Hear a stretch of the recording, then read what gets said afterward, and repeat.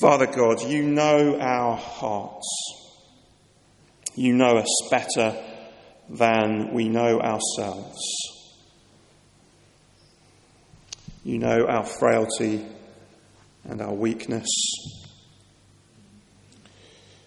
You know our sin.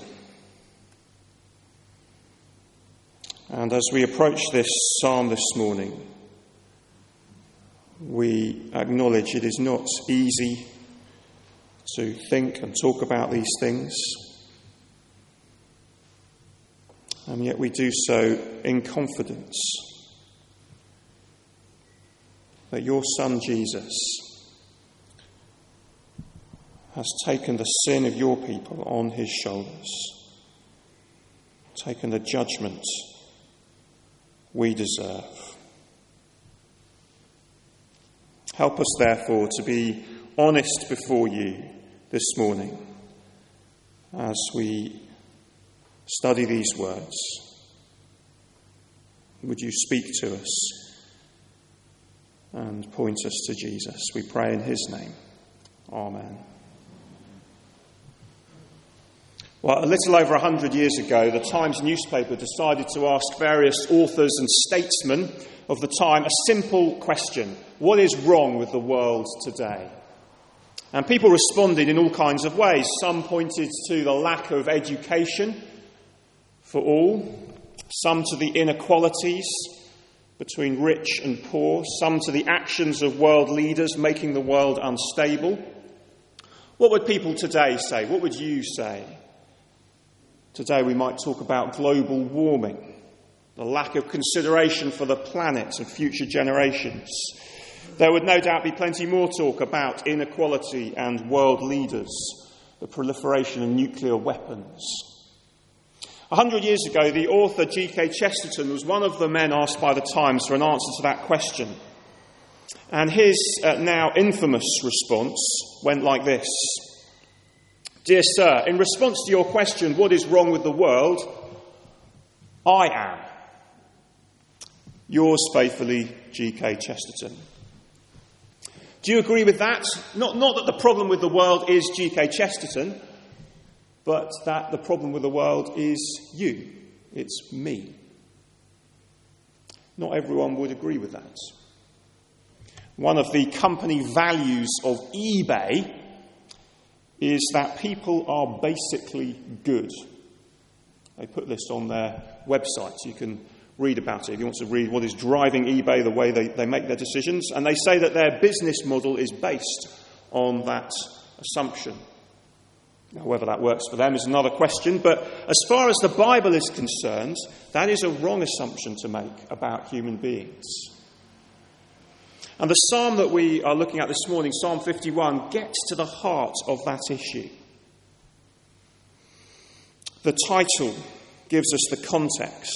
The title of these psalms are part of the psalm itself. They're not like the titles in italics that you get in the rest of the Bible, which are added by the translators to break up the text and make it more readable. We don't usually read those titles when we read the Bible out, but we should read these titles in the Psalms because they're there in the original language and they help us to understand that this Psalm 51 is not just a random psalm about confession of sin. It arose from a very specific context, which is a notorious event in the Old Testament story when good King David, great King David, the recipient of God's promises, when he seriously messed up.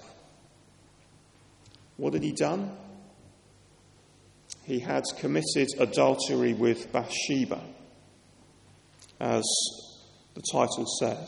The story is in 2 Samuel chapter 11, and it may just help to flick back to that briefly. It's on page 314.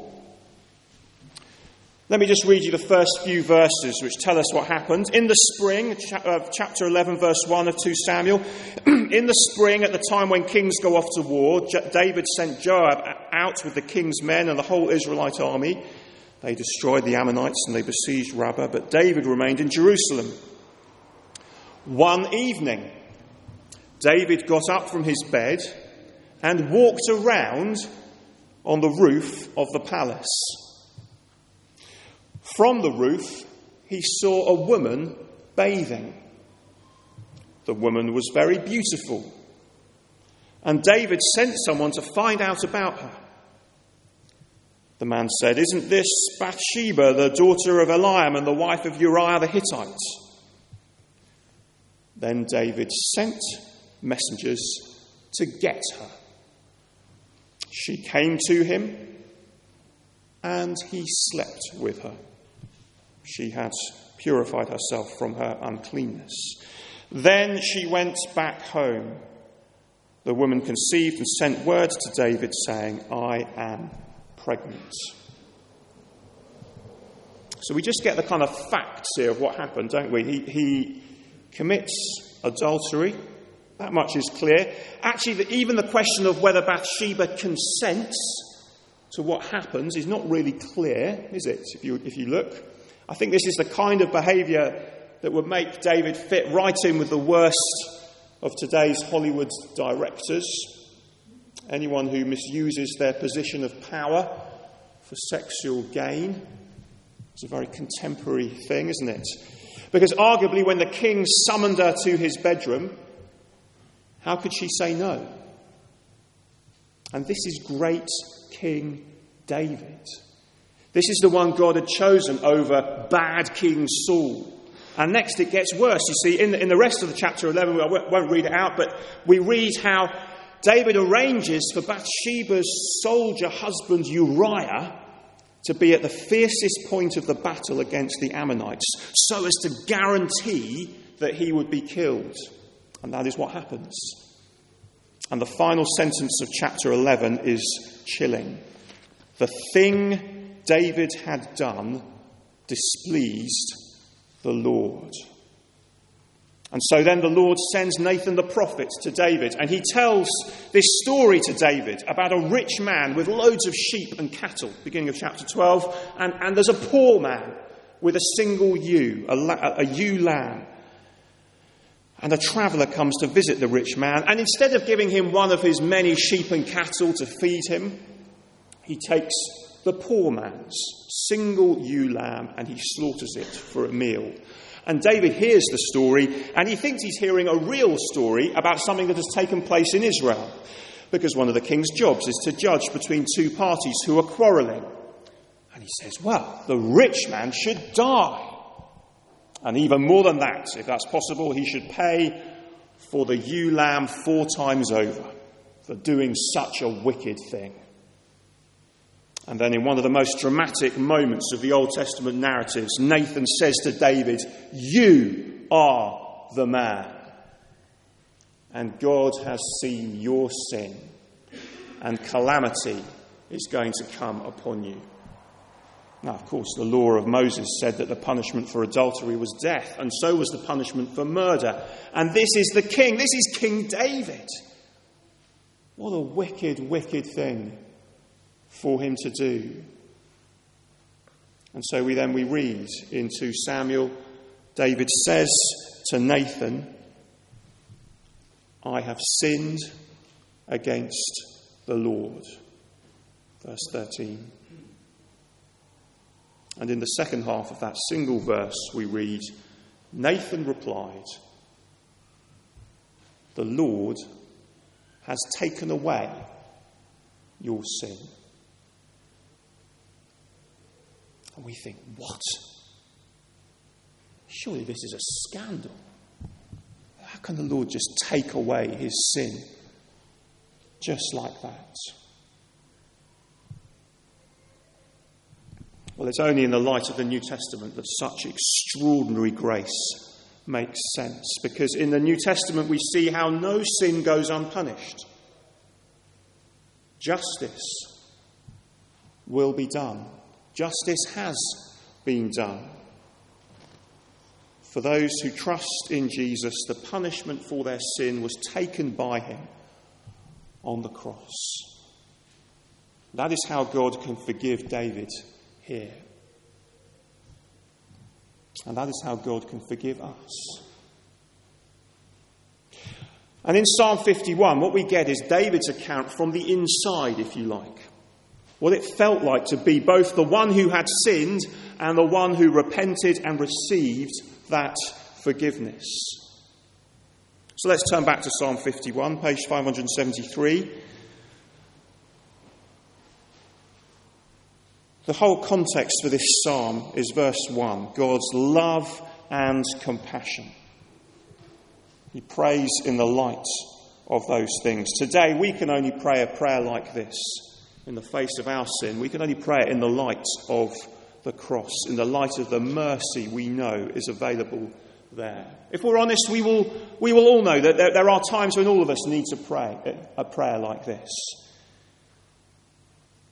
It may be because of something like David's sexual sin.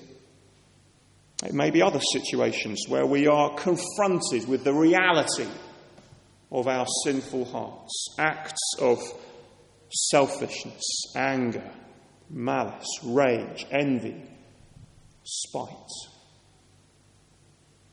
This is where we need to turn. Let's see how David spells out what confession looks like. First of all, deep confession from verses 1 to 6. In the light of God's love and mercy, what does David confess? Well, look at verses 1 to 3. Can you see what word gets repeated more than any other in those verses? You see what it is? What word gets repeated more than any other? My transgressions, my iniquity, my sin, my transgressions again, my sin again. What is he doing? He's owning his sin. He admits it is his and it's no one else's. So look what he's not saying. He's not saying things like, mistakes were made. The classic politician's apology. Not, I deeply regret the situation that we now find ourselves in. Not, well, I'm so sorry that you feel bad about what's happened. Not, well, what do you expect to happen if a woman is bathing naked on a balcony? Well, she should have covered up. She must have known she would be visible. Not, go ahead and prove that I caused Uriah's death. You won't be able to because I made sure of it. None of those things. This is me. This is my sin. Have mercy on me. How often do we seek to minimise our own blame, our own guilt in some way? You know, it was an accident. I didn't really mean it. I'm tired. If you hadn't said that, or you hadn't done that, well, I wouldn't have responded in this way. No excuses. This is my sin, David says. Here's a picture of that which might help. Here's a bottle. And I can take the lid off. It's got some water in it. Now, watch what happens if I do this. Just a little bit. Okay. Why did water come out of the bottle? Seems obvious. Well, I shook the bottle. Water came out of the bottle because I shook it up. Well, you could say that. Or you could say, actually, the reason water came out of the bottle is because there is water in the bottle. See, if there wasn't any water in the bottle, you could shake it as much as you like and no water would come out. See, so often our focus, when we think about our sin, is the external shaking. Do you see? The external things that happen to us. He said that, she did that to me, that's why water came out, as it were. That's why rage and misplaced anger came out of me. It's their fault, not mine. But the fact is, rage and misplaced anger only come out because they're in there in the first place. This is my sin, David says. More than that, David then acknowledges that in his sin, the primary person who has been hurt is God, verse 4. Against you only have I sinned and done what is evil in your sight? Now, I think, if we think about this in the context of our culture today, I think we find this very hard to get our heads round. Because here we have Bathsheba. She was hurt by David. She may not have consented. In one sense, could be a form of rape. Uriah was killed. The baby that was born from their union died, as if you read on in the narrative there.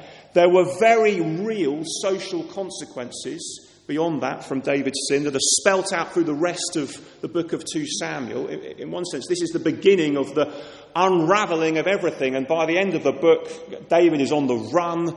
His sons have turned against him. There is more rape. There is more murder.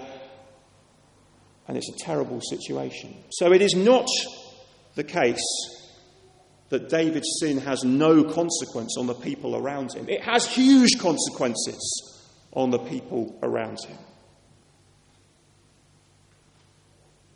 But David says, against you, Lord, you only have I sinned. Now, what does this tell us? It reminds us that the issue with sin is not just that it sort of breaks a rule, which is how we often think about sin. Actually, the issue is what it says of our heart attitude to the God who made us and who designed us and who knows what is best for us in our lives. Because actually, our world, if you think about it, our culture is quite happy with a definition of sin that says it's all about what hurts other people. Isn't that true? And therefore, any behaviour that doesn't hurt anybody else, well, that's fine.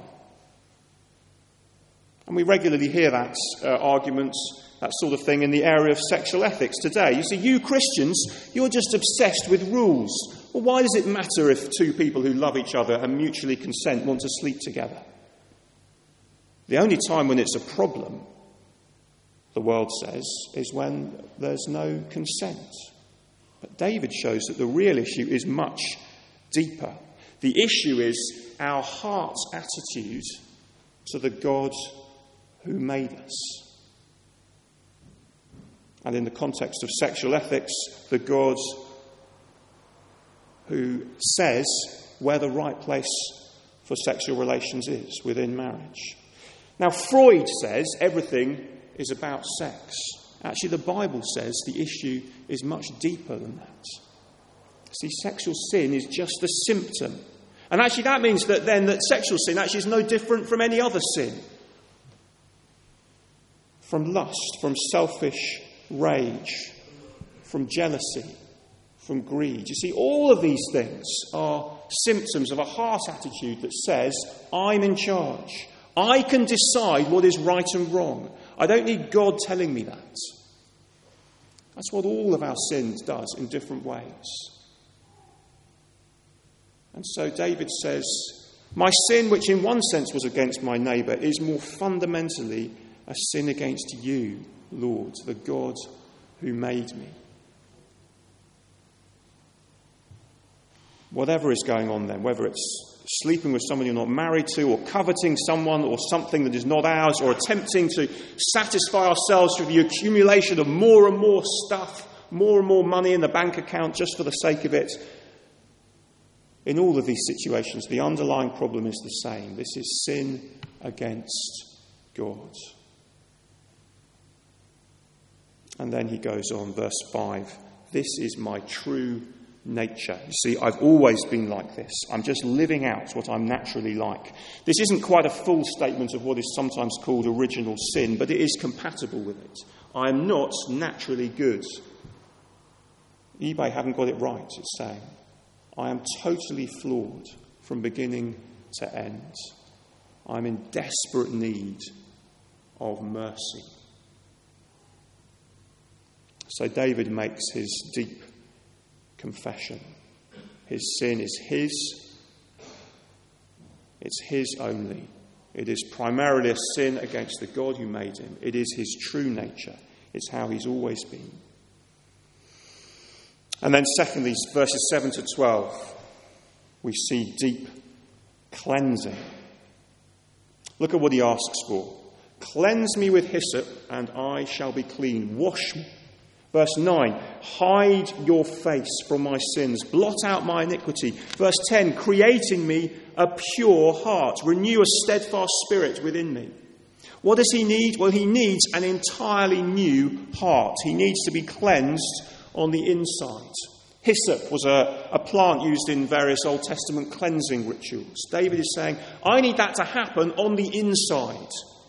See, this is the logical conclusion of what we've seen in the first 6 verses. If the problem is not the world around me, but me, myself, well, something inside me needs to change.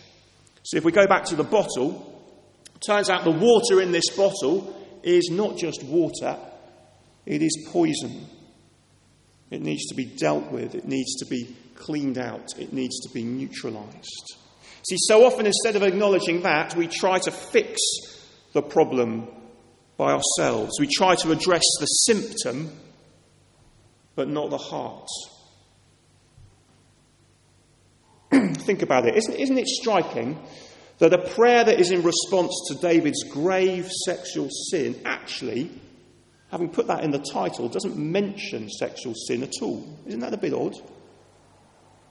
See, what we might expect David to pray is, Lord, next time I'm on the roof at night, please help my eyes not to stray to neighbouring balconies. In fact, I'm going to put up some sort of barriers to stop that from happening. And our response to things like this can be the same. Our response can be all about new boundaries, about accountability, about internet settings, or whatever it might be. Lord, please help me to turn off the computer before 10:30 p.m. Lord, I have deleted her number from my phone. Please help me not to go looking for it again. Or with rage and anger, we might think, I need to get to bed earlier. That will sort me out. I'm just tired. I need to spend less time with that person because they really wind me up. Lord, please help me not to shout. Now, all of those things can be helpful in their place, but actually none of them really get to the heart of the issue. See, in one sense, they're just sticking plaster for sores which are caused by a deep and deadly disease. And so David gets to the heart, literally. He says, Lord, change my heart, cleanse me, wash me. And you see, that is precisely what Christians know for sure has been offered to us through Jesus' death. Remember Nicodemus, who comes to Jesus at night and asks how to enter the kingdom of God, and Jesus says, you must be born again of water and the Spirit. This is what Jesus is talking about. A new start, a new heart, cleansed within by the Spirit and on the outside as a symbol of that by the waters of baptism. In the face of the reality of deep and grave sin, what we need to do is throw ourselves on God's mercy. We need a new heart. And if you're here today and you've never done that, that is something you can do today. You can receive that today simply by trusting in Jesus. That's what he asks us to do. He promises he will give us a new heart and a new start. Well, what about if we are already Christians? Some people say this kind of prayer that David prays is inappropriate for a Christian. Well, you've been forgiven. It's time to move on. Yet that's not how the Bible speaks about the Christian life. You see, we begin the Christian life with forgiveness. Forgiveness for living our life our own way without reference to God. And then we go on through the Christian life with forgiveness, receiving it daily. We're like a broken down, derelict house. On the day we become a Christian, we pass to new ownership. The long task of rebuilding, repainting, tidying begins, room by room. See, from time to time, the old owner will attempt to reoccupy the house. He or she will take up residence again in one of the rooms for a while, but the new owner is in control. In the end, they will have to go. And that process of refurbishment and rebuilding involves a daily process of confession of sin and receiving forgiveness again, room by room. The second reading that we heard from 1 John spells that out. In 1 John, that is a Christian talking to Christians about what walking in the light looks like. And he says to Christians who are walking in the light, if we claim to be without sin, we deceive ourselves. He's not talking to non-Christians then, he's talking to Christians who are seeking to walk the Christian life. If we claim to be without sin, we deceive ourselves. But if we confess our sin, God is faithful and will forgive us. That is what life walking in the light looks like. Receiving forgiveness, receiving a fresh start every day. So are we aware of ongoing sin, ongoing battles and temptations? The refurbishment, the rebuilding, the reordering of our hearts starts with confession, and God will cleanse us. That is what he promises. We need deep cleansing. But then thirdly, we come to deep joy. Deep joy. This thought begins in verse 12. Restore me to the joy of your salvation. And that joy is then spelt out in terms of teaching others and telling others about the forgiveness that he's received. This is evangelism, isn't it? It's not good people telling bad people how to live better. But it's sinners sharing with other sinners where forgiveness can be found. Someone put it like this: it's one beggar telling another beggar where to find bread. When you're a beggar who's found bread, a sinner who's found forgiveness, how can you not share that with others around you? That is what David is saying. So verse 15, if you look, O Lord, open my lips and my mouth will declare your praise because I've been forgiven. Then my life will be one of service and sacrifice, not ritual sacrifice, but wholehearted devotion. That's what he's saying in those final verses. Because I deserve nothing but wrath, but I get grace.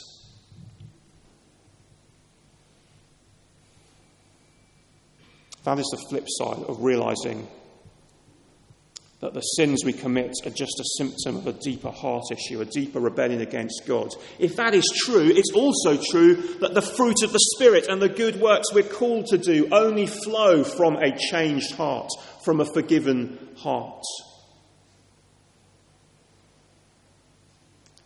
So evangelism training, for example, is not first of all about new techniques and ways of explaining the gospel. It's about getting the heart in gear. Remembering that I am a sinner. My sin runs deep to my core, and yet God has forgiven me. He loves me anyway. He's given me a new heart in Christ. That is the best news ever. How can I not share it? That is the best evangelism training anybody can get. If we're looking then for joy, come back to the gospel. Remember how little we deserve, how much we've been given. It's often said we're more wicked than we ever imagined, but more loved than we ever dreamed. It's very hard to grumble or feel sorry for ourselves when we're standing at the foot of the cross.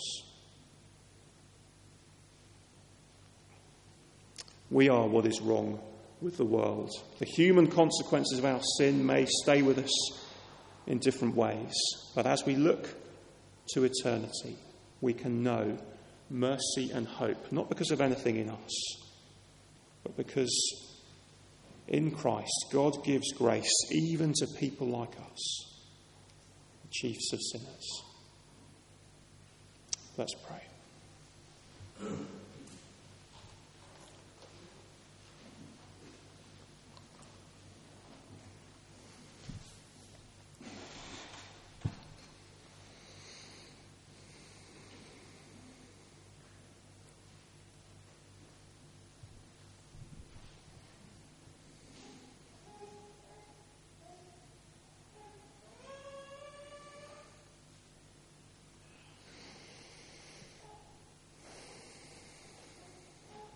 Father, as we reflect on these words, please would you bring to light in our hearts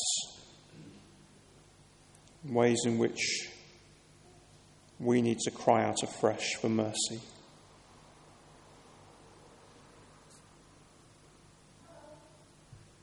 Would you have mercy on us, O God, according to your unfailing love, according to your great compassion? Would you blot out our transgressions?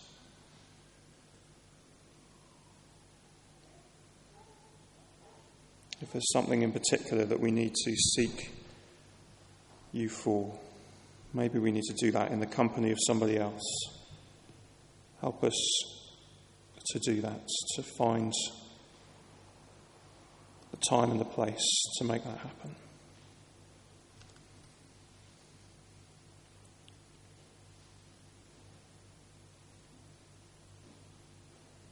We praise you that what we find here ultimately are words of great hope. When we face up to our sin, we can go to the cross. We can find forgiveness. Help us to do that afresh today. And especially if there's anyone here who's not yet done that, would you enable them to do that today? I pray in Jesus' name. Amen.